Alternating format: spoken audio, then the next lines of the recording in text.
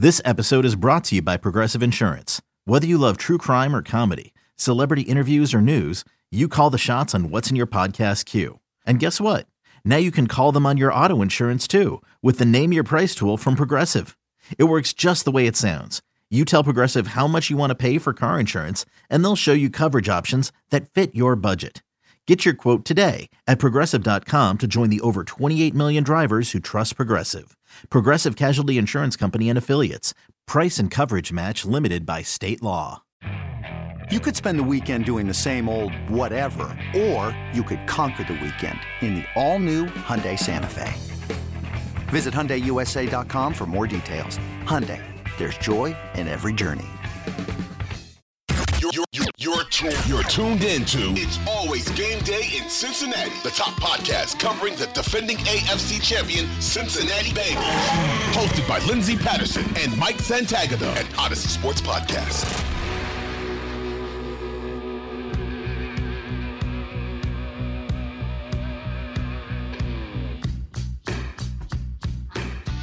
We are back on It's Always Game Day in Cincinnati. Lindsey Patterson, Mike Santagata. Mike, how you doing? Don't ask. Oh, bad. This instant reaction it's a lot. I'll be completely honest. We're going to pull back the curtain a little bit. We are doing an instant reaction 3 hours after the Cincinnati Bengals game. And obviously we've recapped it a lot during the week. But now, that was a loss. That was a big, ugly L to start the season. It was what I said on the pod, I think multiple times, was the Bengals win this game unless they turn the ball over multiple times. 5. Then they have 5. Was that all in the first half? I mean, no, 4 in the first half, 1 in the second half. But my goodness, the only way they win is with those turnovers, because you throw a pick 6, you give them field possession 4 other times. Well, the one pick I remember, they would have been better off swatting, but whatever. You honestly could have called them all interception. At least the one was ruled a strip sack for if Burrow's going to have an all-pro case this season. But man, now you have to blame what TJ Watt just makes a superhuman defensive player of the year play on the one. And I think you just, whatever. Collins, I want him to take a shot at Watt every time he jumps, because the guy's not going to jump if he's getting his ribs hit every time he tries to do that. But he's also setting like a normal, I think it was a little bit of a vertical. It was at least a deeper angle. So it's hard to do that because he's setting back. He sees him jump, the reaction time. You're already like a yard or two away. I get it. You know, he couldn't get him, but that's just a superhuman play. But the other ones, I can't even blame wide receivers for the most part. Like the first play of the game was a sack, Volson versus Hayward. I was hammering on that's being a terrible matchup for the Bengals. I was like, oh no, I don't want to be vindicated this way on the first play of the game. Then the second play, now I got a replay. I think it might have been quarters, but it could have been halves. It doesn't matter. Minka's all over the corner route. They ran what I call a knife concept, which is a corner from the inside guy and just a shallow in from the outside guy. And Burrow's like looking at it, and he's just so late. Like I think the entire first half, you could just say he was late on like everything. It was odd. Like he just wasn't in a groove. He was like, that was a very late throw. It was also it also felt a little bit like some of the throws just didn't, I'm not feeding into the narrative, but they didn't have even the same amount of pepper that, you know, the little bit of mustard that he was able to put on him last year. It felt, there was also that play in the end zone that gets tipped, that the attempt to Jamar Chase, I think it was on 4th down towards the end of the game, that got tipped. And that when I was watching, I was like, yeah, I get a little bit more on that, because his corner was able to sink underneath and get a hand on it. So my instant reaction was, and then the long snapper thing is just yeah. I mean, how much can you blame Mitch Wilcox for trying to step in and do it? But you really can't. And honest, I mean, you honestly can at the same time. I say you can't, but at the same time, for a backup long snapper that you don't carry a backup long snapper. Like that was fine. If they blocked Minka, they just hit that extra point and win the game. But here's the thing. That's a huge concern right now on this Bengals roster. I would be with you if Cal Adamitis wasn't on the practice squad. I feel like you just call him up, and I feel like it should be fine. But I don't know. I wasn't there in practice or anything to see how he was doing. For me personally, when I think of one of the weapons that this team has offensively on special teams is when you put Evan McPherson out there. Mm-hmm. And for him to not have his placeholder, that for me personally is going to be a concern because snapper. They still have Huber. Yes, I know what you're saying. That's my bad. You know what I mean. But not having Clark Harris out there, I think that's a concern when you go forward because I do think of, hey, most of the time this team's going to walk away with points if they get to the 50, a little further from the 50. They're going to be fine. They'll have 3 or they're going to go for the touchdown. I never once thought when Chase got the touchdown that they weren't going to make the extra point. I did. I literally, I remember I went, oh my God, Clark Harris is out of this game. Who is a backup long snapper? But I didn't think about that at the time. I immediately did. I was thinking because you know why I thought of it was they went for it on 4th down, and that's when Burrow threw his 4th interception. Yeah. And at first I was like, you could argue take the points. And then I also thought, oh yeah, the long snapper's out. You kind of have to go for that. Or at least it makes way more sense to go for it. So then that was in my mind the rest of the time. It was just in my mind about like, oh my God, is this going to go to overtime? And then it did. I mean, at one point, I hate everything about overtime. I hate it because at that point, there's so many things we can break down of, did you do everything right? Did you kick at the right time? Should you have done this? Should you have done that? And then you're getting close to a tie. I want to give a slight defense for the 2 things that I think Zach Taylor's getting hammered for. Mm-hmm. I think he punts that ball at 15 seconds because he wants to slow the rush. Now, you could have argued do it at 10, just get the extra 5, but I don't think they wanted to wait till 1 second because Wilcox is probably not getting it back there with the same speed that Harris could. And we saw that on the first extra point attempt because the reason it got blocked was because it was a tick slow. I remember watching, I went, ooh, that's slow. That's getting back there kind of slow. You can still hold up the blocking, but Minkah Fitzpatrick and TJ Watt were both defensive player of the year level players today. And you just kind of have to accept that. And well, that's what he did. He broke through the line. He was able to block it on a diving attempt because the snap was a quarter second slower. And then the second one, the second long snap he had felt like he was trying to get it back there with more velocity, but then ended up high. And then it is usually on the snap anymore. It used to be the holder would find the laces and turn it out, but anymore, the snap is supposed to be such a process that these long snappers are actually getting the ball back so that the laces hit the holder in the hand so he knows where they are and can put it down.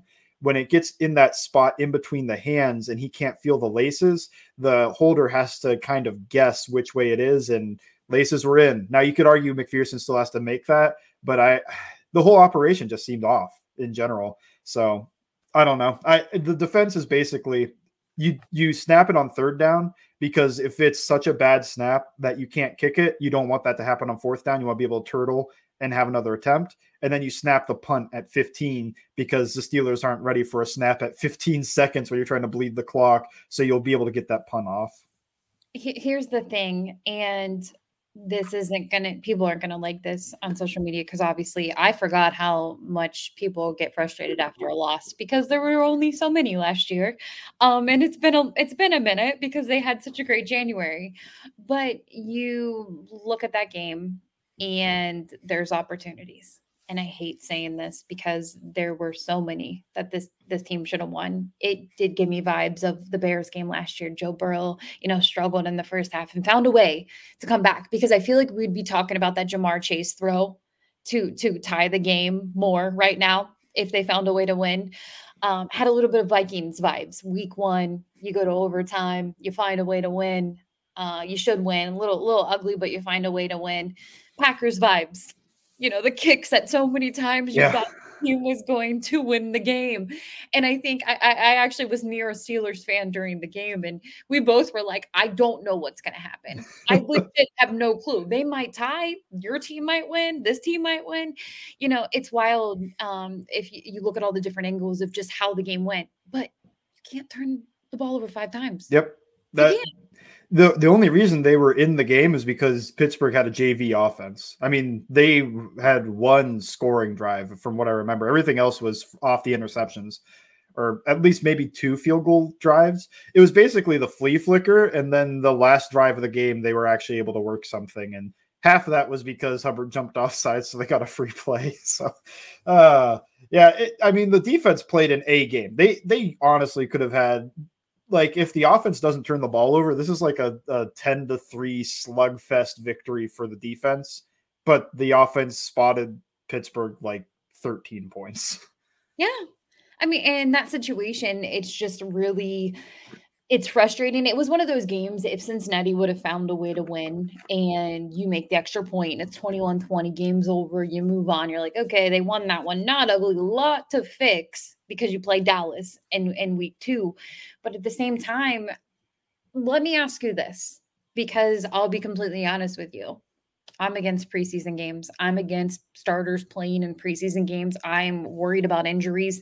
We've talked about it before on this podcast. And I even kind of threw Pittsburgh out on this a couple weeks ago. And I was like, why in the world would you play your starters in this 3rd preseason game? They could get injured. That's silly. But at the same time, the 2 coaches go about it a little different. And I don't blame Zach Taylor at all, because I think health is the best thing that you can possibly do in this loaded AFC right now. In the AFC North, it's a tough division, and you've got to stay healthy, because if you're healthy, outlook looks good. But at the same time, I feel like they went about it just a little bit different with preseason games. And I will always vote that Joe Burrow never takes a snap in preseason. But you also have an offensive line out there. We talked about it on the last podcast. It's their first game together.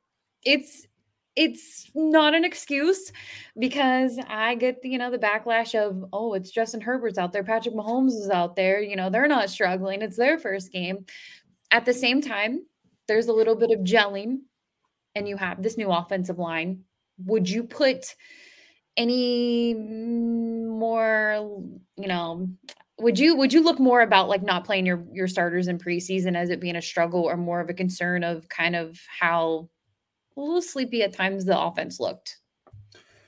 So I almost think the one guy I thought really looked rusty was La'el Collins, and we almost had to expect this because he's played like 2 practices, and he's going against TJ Watt. When I saw, they weren't really giving him that much help early, and then they started doing the make Watt rush twice type thing where you get a hard chip and then Collins sets, and that's when Watt started just not even rushing in those moments. So that was an interesting chess match with Watt. But yeah, I mean, you're choosing to start slow versus hitting the ground running, but with injury risk. And I think it is more important to keep the health, because when you look back this past year, the Rams and Bengals by most metrics were top 5 in health. And then the year before, the Bucs were the number 1 healthiest team in the league. So when you're thinking about that in the Super Bowl and making these long playoff runs, it's a long season. If you expect to make the playoffs, I don't care about hitting the ground running. You could drop a game like this, still end up 11-6, 10-7, make the playoffs and be healthy and go on a run there, versus hitting the ground running, winning this game. I mean, it'd be great to get a win against your biggest rivalry at home, not be the biggest buzzkill that I can remember in I can't believe that game. The only one that comes close is that Stokely game. I had less expectations for that team. That was just an insane catch.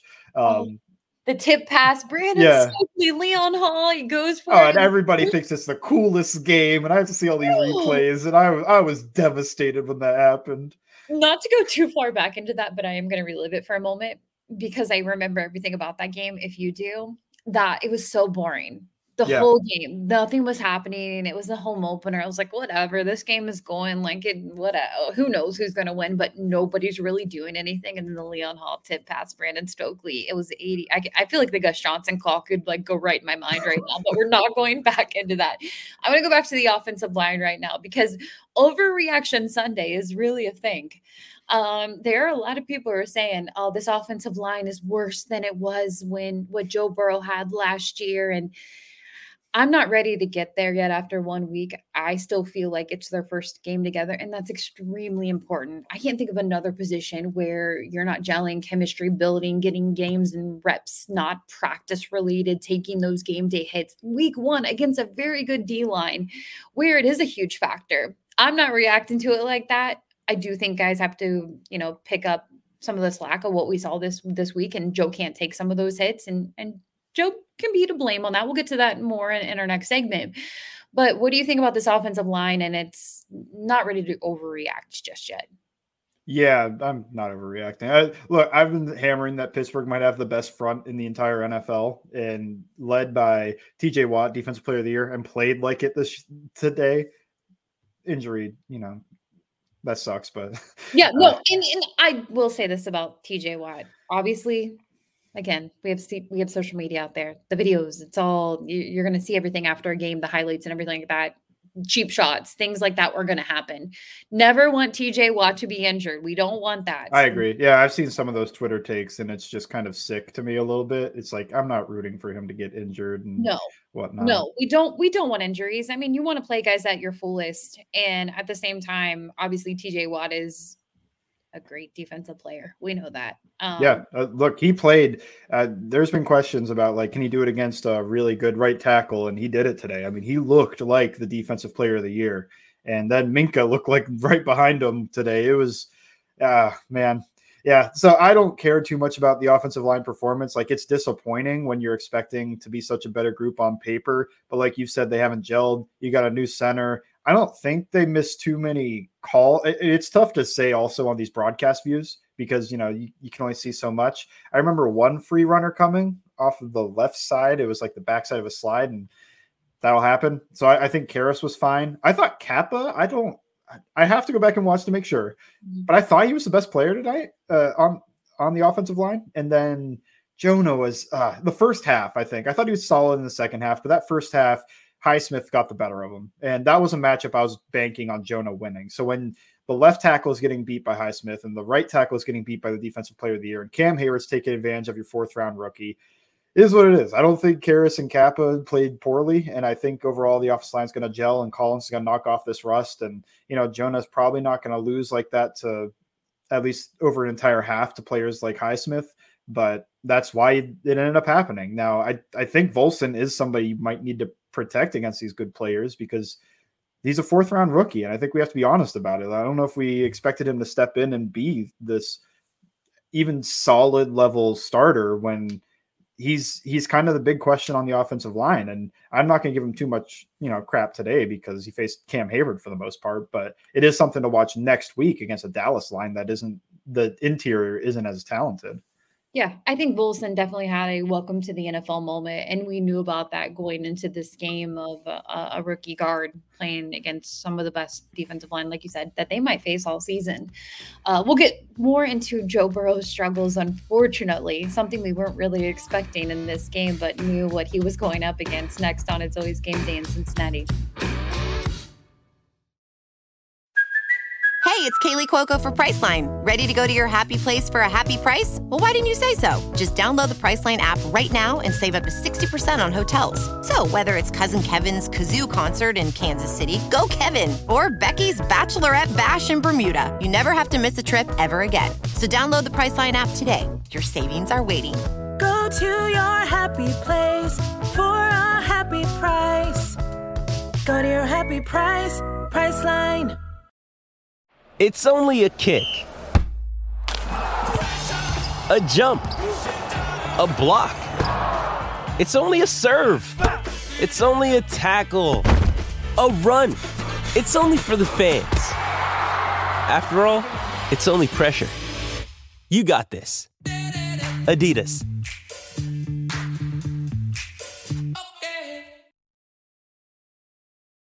This is It's Always Game Day in Cincinnati with Lindsey Patterson and Mike Santagata.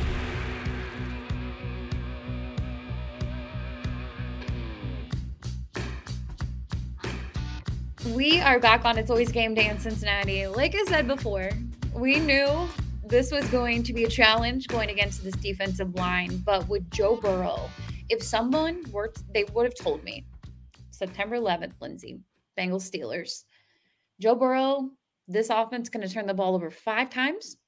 They're going to go to overtime, lose the game within seconds, but still have a chance to win the game. But Joe Burrow, your guy, the franchise quarterback, going to struggle that much giving the ball away. And we mentioned in the first segment, there's not a lot you can really blame on the wide receivers. What happened to Joe Burrow today? Man, it felt like early he was just late on everything. And that's why all these interceptions were happening, because I know there's all this stuff and nobody wants to talk about how his arm strength is pretty average for a starting quarterback. And it's great. He's still a great quarterback, but you have to be able to point out your weaknesses. And he's usually very good at overcoming that by being on time, accurate, everything. The first throw he had of the game, it was like, you have to throw that before the receiver's breaking. And then even other than that, maybe the read is the high-low on the corner, but you have to be able to see that Minka is just right on top of that. So he throws it still, and it just ends up, it's late and it's underthrown, and that's the easiest pick six Minka will have this season. And then other than that, it just, a lot of these throws felt late. I know the one to Boyd was underthrown in my opinion, because it looked like Boyd held up a lot to try to make that catch, and then it got undercut. Like, he had his guy beat, and if you're able to lead him down the field, it could be a touchdown, but it was underthrown. Corner can get back in the play and make an interception. So it just felt off late. It felt like he wasn't seeing the field as well as he normally does. Pittsburgh was able to either confuse him or at least give him something to make him hold the ball an extra tick. And I don't know. It felt early that way. Late in the second half, I would say, I think he played at least like a B level game. The first half was an F- to me because it was just what would you grade that? I know it was probably the worst half of football we've ever seen him play at any level. Even like his junior year at LSU, he probably played better than this for the most part. It was terrible. It was how you let Pittsburgh win that game, because their offense isn't doing anything. And then you have to start hammering Joe Mixon because they just couldn't trust the passing offense. Part of it is the offensive line was giving up a lot of pressure, but we just have to be able to point the finger at Joe Burrow when he has a bad game, because this probably isn't happening again. I don't think there's a chance. Knocking on wood right now. Yeah, knock on wood, but I don't think there's a chance he does this badly in a half again over an entire game. Probably not. Like, the first half was so bad, it turns like the entire game into a stinker. 4 interceptions and he had the strip sack. It's just, that's rough. And I think a lot of people are complaining about the early down runs, but according to the advanced analytics, it was within a 100th of a point of EPA per play between early down run and early down pass, because of how many interceptions and sacks that were happening on those early down passes. So yeah, it didn't matter. It was let him throw the ball and risk interception, but it's a little bit more efficient, or you run the ball and it's not as efficient, but at least you're not turning the ball over. And I will say, I thought Joe Mixon had a really good game. I know he ended up at 3 yards per carry. A lot of that is they got really reliant on it, and it felt, Pittsburgh started teeing off a little bit on that, getting some negative plays out of it. But I'm thinking of that big 4th and 1 run, and credit to Drew Sample, who got a pancake on, I don't want to say who it was, but it was a linebacker in the hole. I don't know if it was like an insert play for him to get in there and block that guy, or if he was slicing across, saw him. Haven't watched the replay, but he gets in there and he turns him and puts him on his back, and Mixon's just run right by him. If only he could have beaten Minka to the end zone and gotten that touchdown, because that would have been the difference of the game, because then you get a Volson false start and then the whole drive's killed. But to me, I don't know about you, but it just felt like passing the ball was almost like a fruitless endeavor to start the game, because of how off Burrow was, late and inaccurate. And then to go with that, I don't know, it's just the pass rush too. When he wasn't inaccurate, it felt like he was under pressure or taking a sack. And then he comes out in the second half and he's good. Yeah, and that's the thing. At halftime, I knew Joe was going to go in the locker room and just be fine. But at the same time, it brought back the Browns game at it was Paul Brown Stadium. Oh, God. Last year, I want to say that right. When it rained, it poured. But I almost don't feel like it was similar to this game, because you still had a defense who showed up and still underrated after this game. But with Joe Burrow, it's the Bears game. It's this game. And as you mentioned, I feel like we get it maybe once and a half, but Joe's going to be fine. One thing that I remember about Andy Dalton as a quarterback, and no offense to Andy Dalton, he's no longer here right now. I wish him all the best. But when Andy was bad, he was bad for the whole entire game. And there was no coming back from that. When Andy was okay, he was okay. He was an average quarterback. Everybody knew what they were getting from Andy Dalton. With Joe, he can come back in the second half and look okay. And we would be talking about them coming back and making it 20-all. Still ugly. But at the same time, do you think with him, training camp, obviously everybody knows the appendix stuff. He had to miss a few weeks for that. No preseason games. I don't even want to bring that in as an excuse, but just in general, getting those reps with your wide receivers, your offensive line, kind of a little late into getting those in August. Is that a factor at all? Or do you think this team thought, we have a good offense. We're going to be fine. Yeah, part of me feels it is the appendix and not being able to practice, but he was able to practice a bit. I think you can throw some blame at that, but to me, it felt a lot like they came into this game thinking they could just walk through it. And maybe I'm wrong on that. Maybe I shouldn't be saying that. But the first throw of the game is what it felt like. It felt like he saw his guy and he was like, my guy's better than his. I'll just toss this one up and let him go make a play. And then it's a pick six, and then everything's real. To me, at least, I was like, okay, now you got to turn it on because you can't be putting yourself in this hole. And then they kept digging the hole. And we're not even having all this conversation if they could just hit the extra point, but it is just worth having of, if the worst thing that happens to you over the course of the game is the quarterback you're confident is a great quarterback, has a terrible game, then you're fine because he's not going to have another game like this again. If that's the issue, that's okay. Now there's multiple issues. Does the pass protection get better? I think it does, but it is something to watch. Dallas has a talented front too, not on the interior as much, but they'll move Micah Parsons, and DeMarcus Lawrence is a good player. Number 1 defense last year.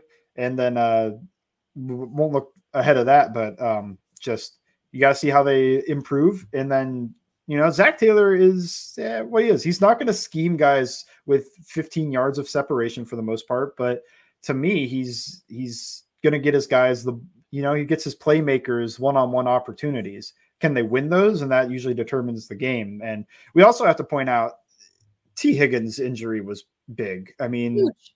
You had the multiple times it felt like a ball to Mike Thomas, the one he alligator armed over the middle, and they end up getting a touchdown there. But that was I was just like, oh man, T catches that, comes down, maybe takes a big hit, but he's going to catch that and come down with it. There was there was a deep ball, I believe, on the left sideline, and I think Burrow may have thrown it a little bit too far outside.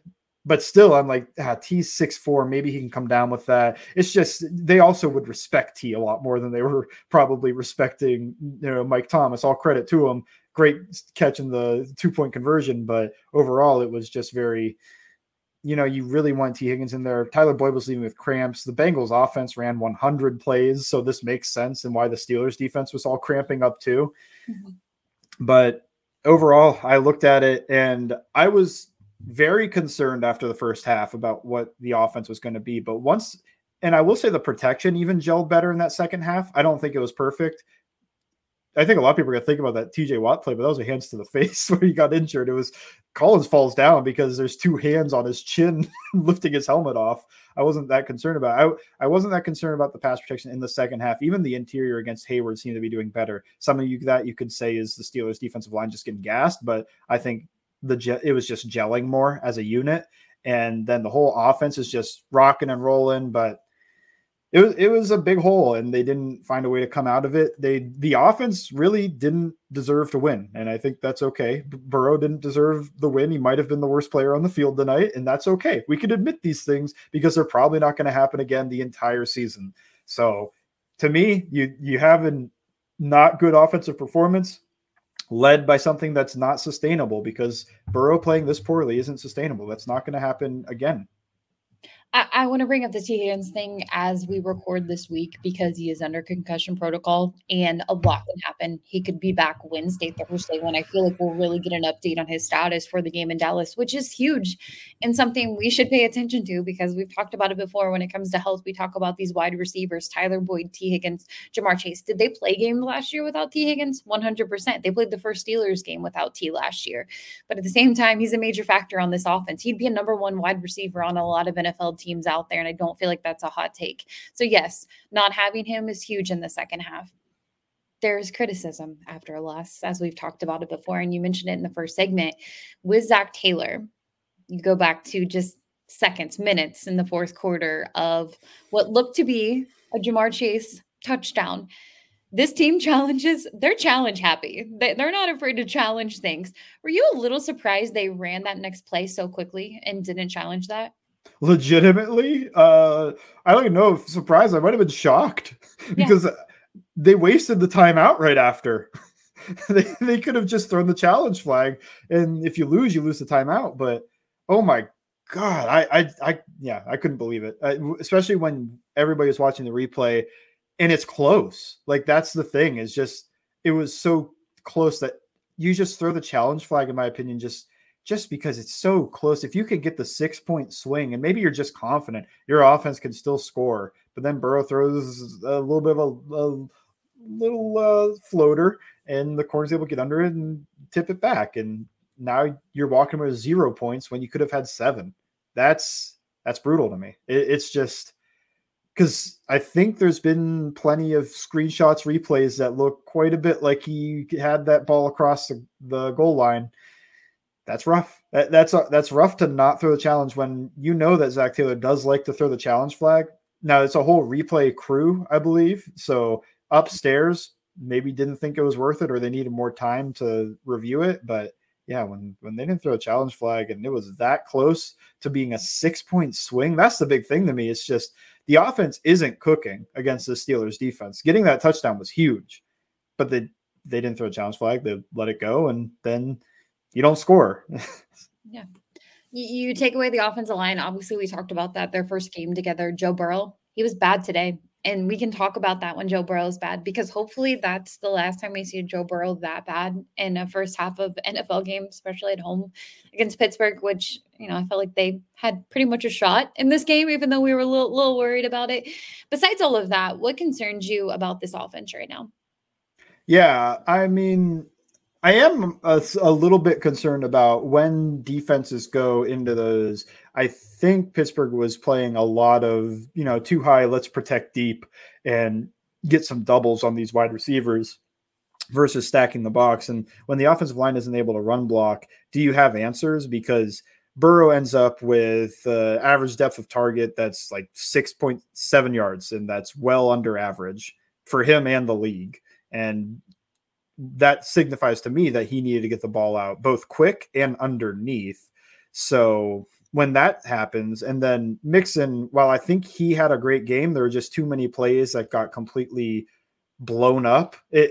That part looked a little bit like last year where guys would miss a block and stuff, but that's also in my mind where it's like, that's just the offensive line gelling. That's the defense being able to tee off because they know what's coming, because they kind of turtled up in the end of that first half to be able to just get out of there with some points.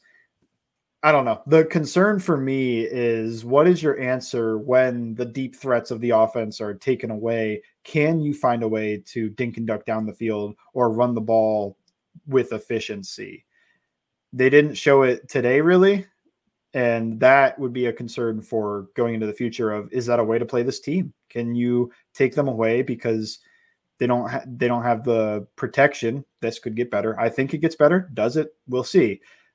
They don't have the protection to work the intermediate middle of the field, and they don't have the run blocking to be able to pound the defense for playing these, deeper shells, playing even in the box versus +1. So that's what I'm looking for, is just, can they find a way to punish teams for doing that?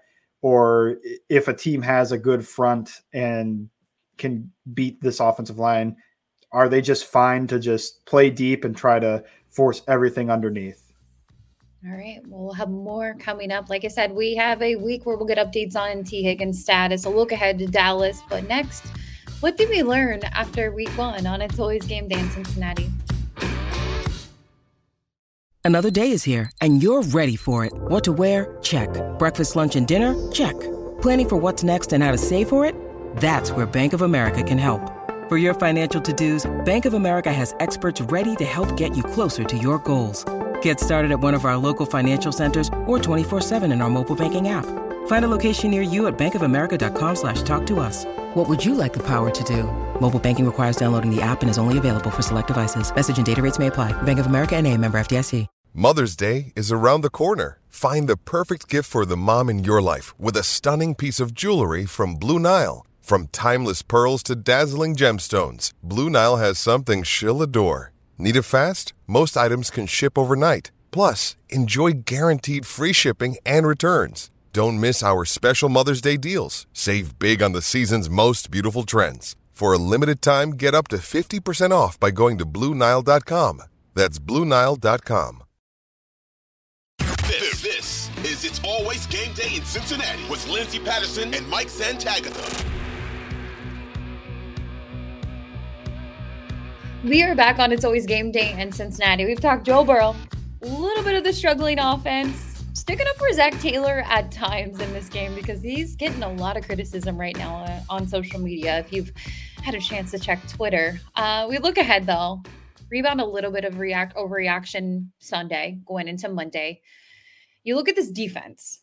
We've talked about it plenty of times. I feel like this defense is still underrated. Yes, they are playing Mitch Trubisky and the Steelers offense, who have a few star wide receivers. You can't overlook this offense, even though their quarterback is who he is. This defense is still legit. I know there's no moral victories, silver linings. You take the L, you give the ball away 5 times on offense, you struggle, you don't make the extra point. You should have won this game. But at the same time, I'm here for optimism, Mike. What do you think about this defense right now? Oh, I love the defensive work. I know it's against not great opponents, but yeah. I mean, Trubisky today ended up with EPA per play of negative 0.09.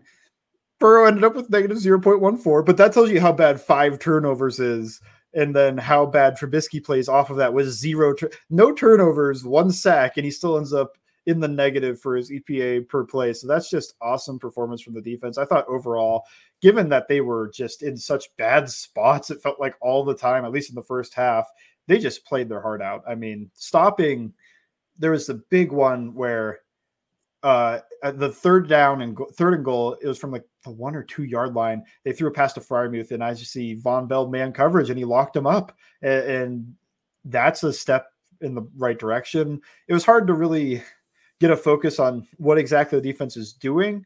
I thought a lot of Pittsburgh's offense was very much weird, and why I think of Matt Canada as Wario, because it was like shift to motion to run a shovel screen to Freiermuth, and I was like, 2 yards.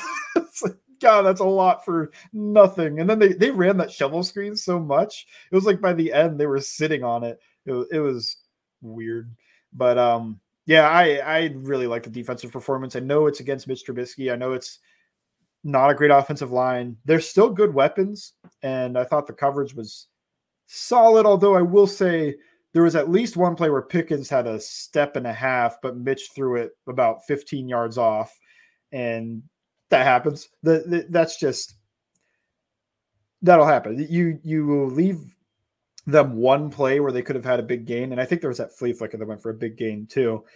But really, an entire overtime, and I can only think of about 3-4 plays that, you know, they didn't come away with what I thought would be like stopping the offense at least from getting an explosive type play. That's fine to me. There were no big touchdowns. There was just the 1 yard swing pass to Najee Harris, which happened after a defensive pass interference to give him 3 more downs. So I don't think we have given the defense enough credits because of the loss and how everybody wants to talk about the offense and how poorly they played. The defense, I mean, to me, that was like they should have only given up like 3 points in that game. And then they end up giving up however many. I don't remember if it was a 20 or 20. It was 23. They ended up with giving up. Yeah.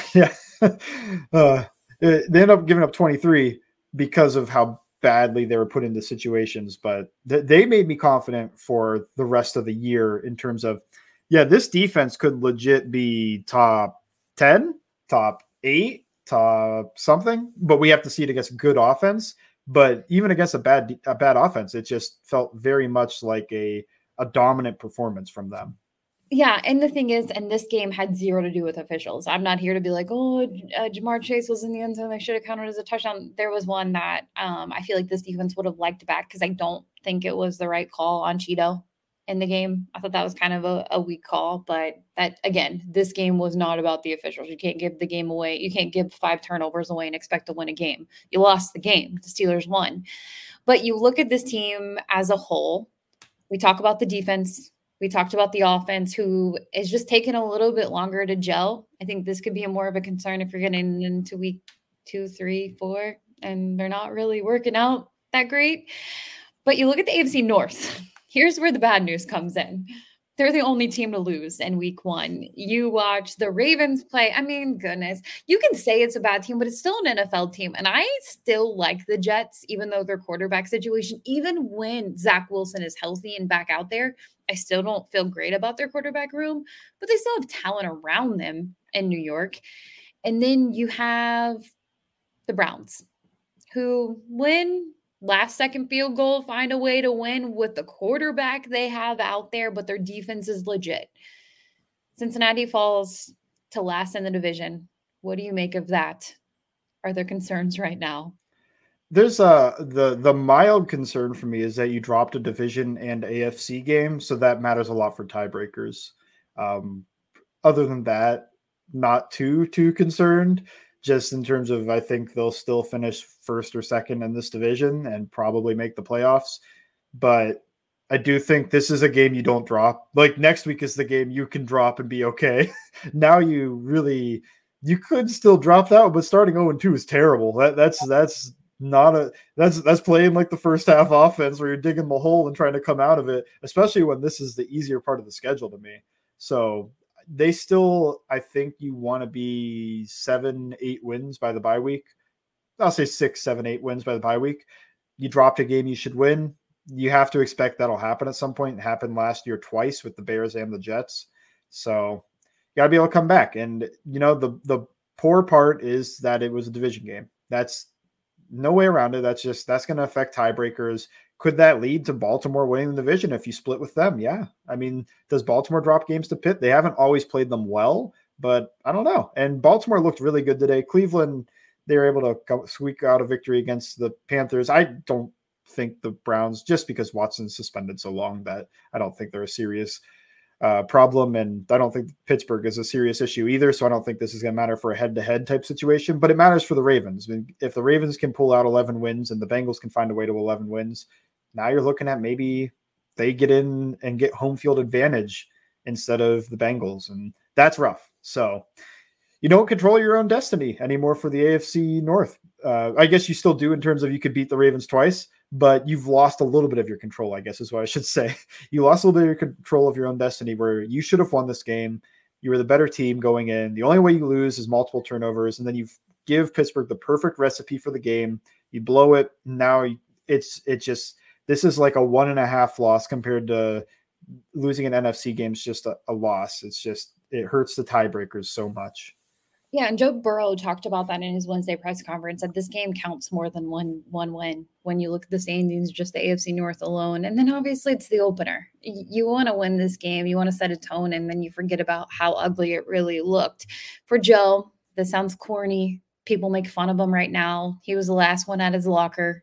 He's staring there. He's not getting a shower. He's talking to media. He did all of that, and he just stayed there. And he's just not talking to anyone after that. What does that mean? Is that scary for the AFC and the NFL? And Joe's going to be fine? To me, it means whatever you want it to mean. I think he just knows how poorly he played, and he's just – it's bad. Look, I've been there playing high school sports, just like sitting down like, oh my God, like that was terrible from me. Like, I can't believe I played that bad or something like that along those lines. Or I can't believe we let this one get away type thing. And it's just tough to overcome, especially when you're as hyper competitive as Joe Burrow is, to go out there, lose to your biggest rival on the home opener, buzz killing the entire fan base. And then also you're probably the biggest reason it happened. Man, that's rough. So does he come back and is he strong against the Cowboys next week? I think so, but I think that's he could start writing the narrative for he's his mind's in Dallas. He's going to beat the Cowboys to make up for this type thing. You don't know? Yeah, it's whatever you want it to. Otherwise, you could also say like something along the lines, just like, he's just kind of what I'm saying in terms of like, yeah, he's just kind of reflecting on a very poor game. But if you want to say that, this is concentration, this is Jordan after losing his starting job as a freshman or something type thing. It's whatever you want. I don't know. To me, I don't buy into these things too much, but it is interesting in like, he's definitely thinking a lot about and reflecting about this game. And I don't think he'll make the same mistakes next week. Joe Burrow reminds me a lot of how I was at the Super Bowl. We get back to the hotel after the game, and the people that I'm with, my family, they're like, oh, let's go to dinner. Let's get something. I was like, why would we do that? We can't go anywhere right now. They just lost this game 23-20. And I'm just like, I'm not going anywhere. You go eat dinner and I'll stay in the hotel room and I'll just stare at the TV and be like, I can't believe they just lost that game. That was wild. And that wasn't great. But yeah, I agree with you. And look, this may come back to jinx us. We'll remember in week 1, we obviously will have the audio recorded. I think Joe bounces back. I don't know if it's against the Cowboys or what the season, but Joe's not going to play the way he did in this first half. We said it last year. People were hammering this team after they fell to the Bears. This guy, well, Joe, there's something wrong with Joe. Like he's not. Joe played at an MVP level last year with the offensive line he did have.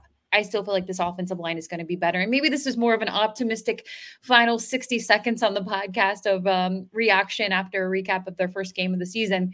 Offensive line will play better. Joe Burrow will play better. The good news is you have a legit defense that we've talked about plenty this offseason. And even last year, they didn't get the respect they deserved. I think they're going to get it because there's going to be a lot of games this season. Either the offense is going to win it for you or the defense is going to win it for you. There is a little bit of concern for me personally, and hopefully it's not a big deal that Clark Harris is back and you figure that out, because I still feel like that chemistry with Kevin Huber, Clark Harris, and Evan McPherson is a huge deal when it comes to a weapon and you think about special teams. That is a concern for me this week. T. Higgins, can this guy come back? Have they played without T. Higgins before? Yes, we've talked about that. They missed him in early last year and he bounced back, and he's a great wide receiver. You need him out there. It is concerning when Jamar Chase is out there and maybe Tyler Boyd get cramps and he's on the sideline. He did come back. Tyler Boyd will be fine.